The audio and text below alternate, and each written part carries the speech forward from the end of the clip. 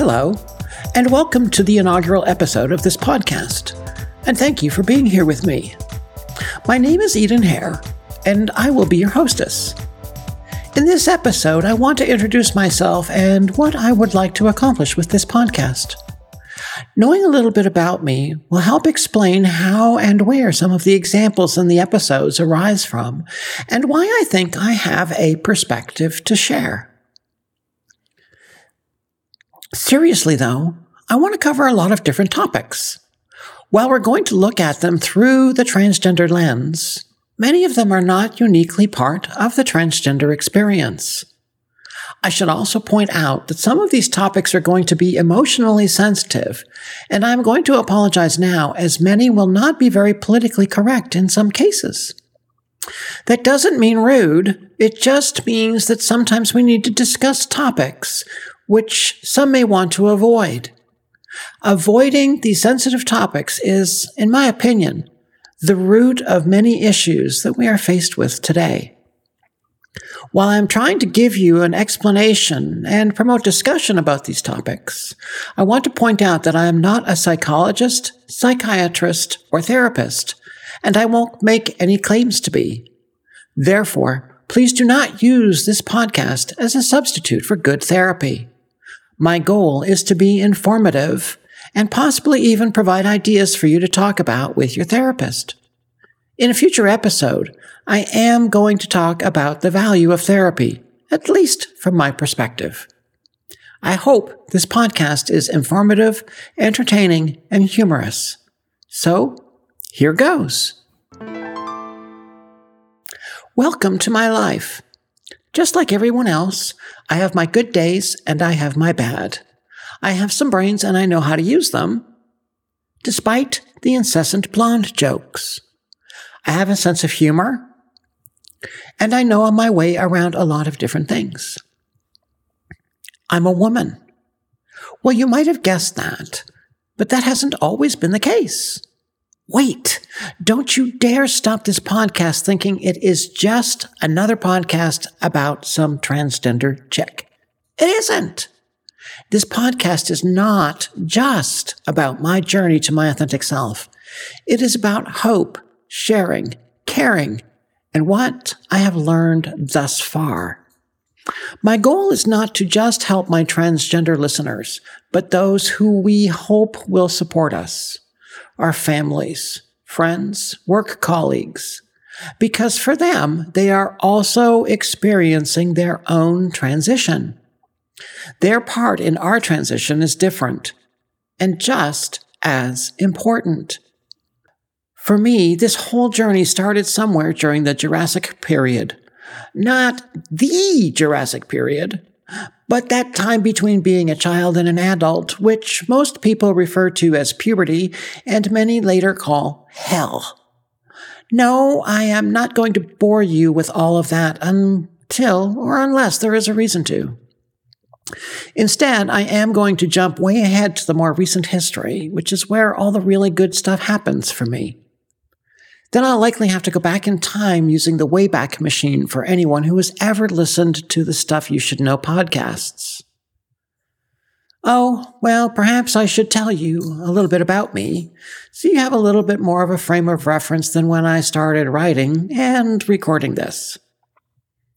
As I said, my name is Eden. It hasn't always been Eden, but that is a topic for another episode. You want to actually know my age? It's rude to ask a lady her age. Okay, I'll tell you. As of the time of this recording, I'm 60. I have a sister. She's younger than me. A mom and dad. They are both older than me. And I have a ton of cousins, almost all, well, I guess maybe all of them, younger than me. I have lived in a lot of places the first few years of my life, but really only one home. I grew up in Canada and moved to the United States in the early 2000s. I live in Texas for now, which is fine because I haven't always lived here. As I mentioned, I identify as a woman. Clinically, I am a transgender woman. That means someone decided when I was born that since I had boy parts, I had to be a boy. I guess that was okay with me for a while, but we'll come back to that later at some point. Just like the moldy cheese that is in the back of your refrigerator. I have 4 university degrees, including a master's in instructional design and in adult education. I spent 36 years working in the information technology industry for small, medium, and global companies. And I have been writing professionally since 1992 on a lot of different subjects: information security, various technology subjects, learning theories, and more. Many of those publications use my birth name, or what I affectionately call today my pen name. So I said I was going to have to back up a bit. Well, here's the first one. As I mentioned, I grew up in Canada, specifically Ottawa, the nation's capital. I went to school there, got married, and divorced there. Twice. I adopted my second wife's 2 children, and I lived a masculine existence. Like many transgender people, things were just not right. I hated to describe myself as a man. I hated to talk about my body. And I had no language to describe what I felt. I just knew I felt different. That difference manifested itself as someone who appeared shy. I felt I had a lack of confidence. I was afraid of being rejected, unpopular. I am musically inclined, which created a venue for me, but I had trouble with the associated praise. You see, I didn't do anything special. I wasn't special.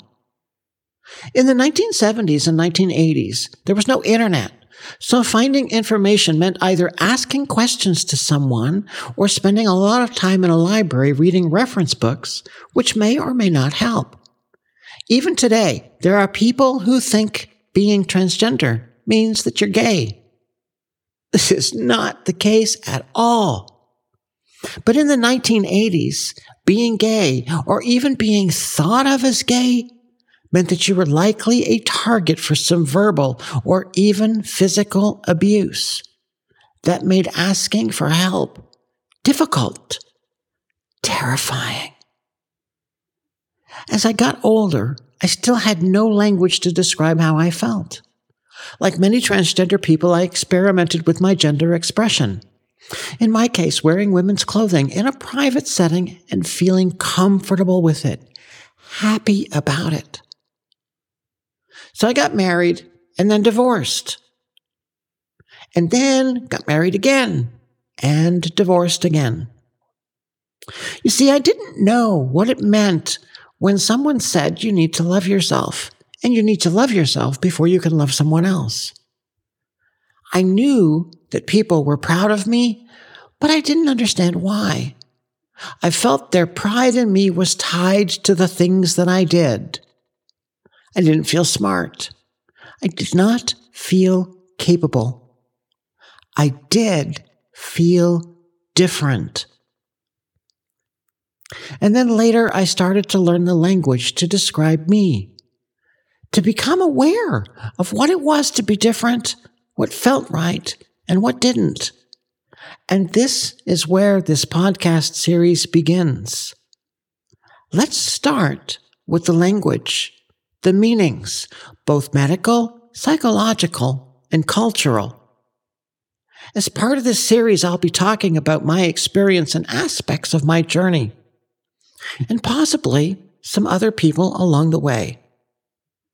Thank you for being with me today and participating in my journey. And I hope that you are as excited as I am about what comes next.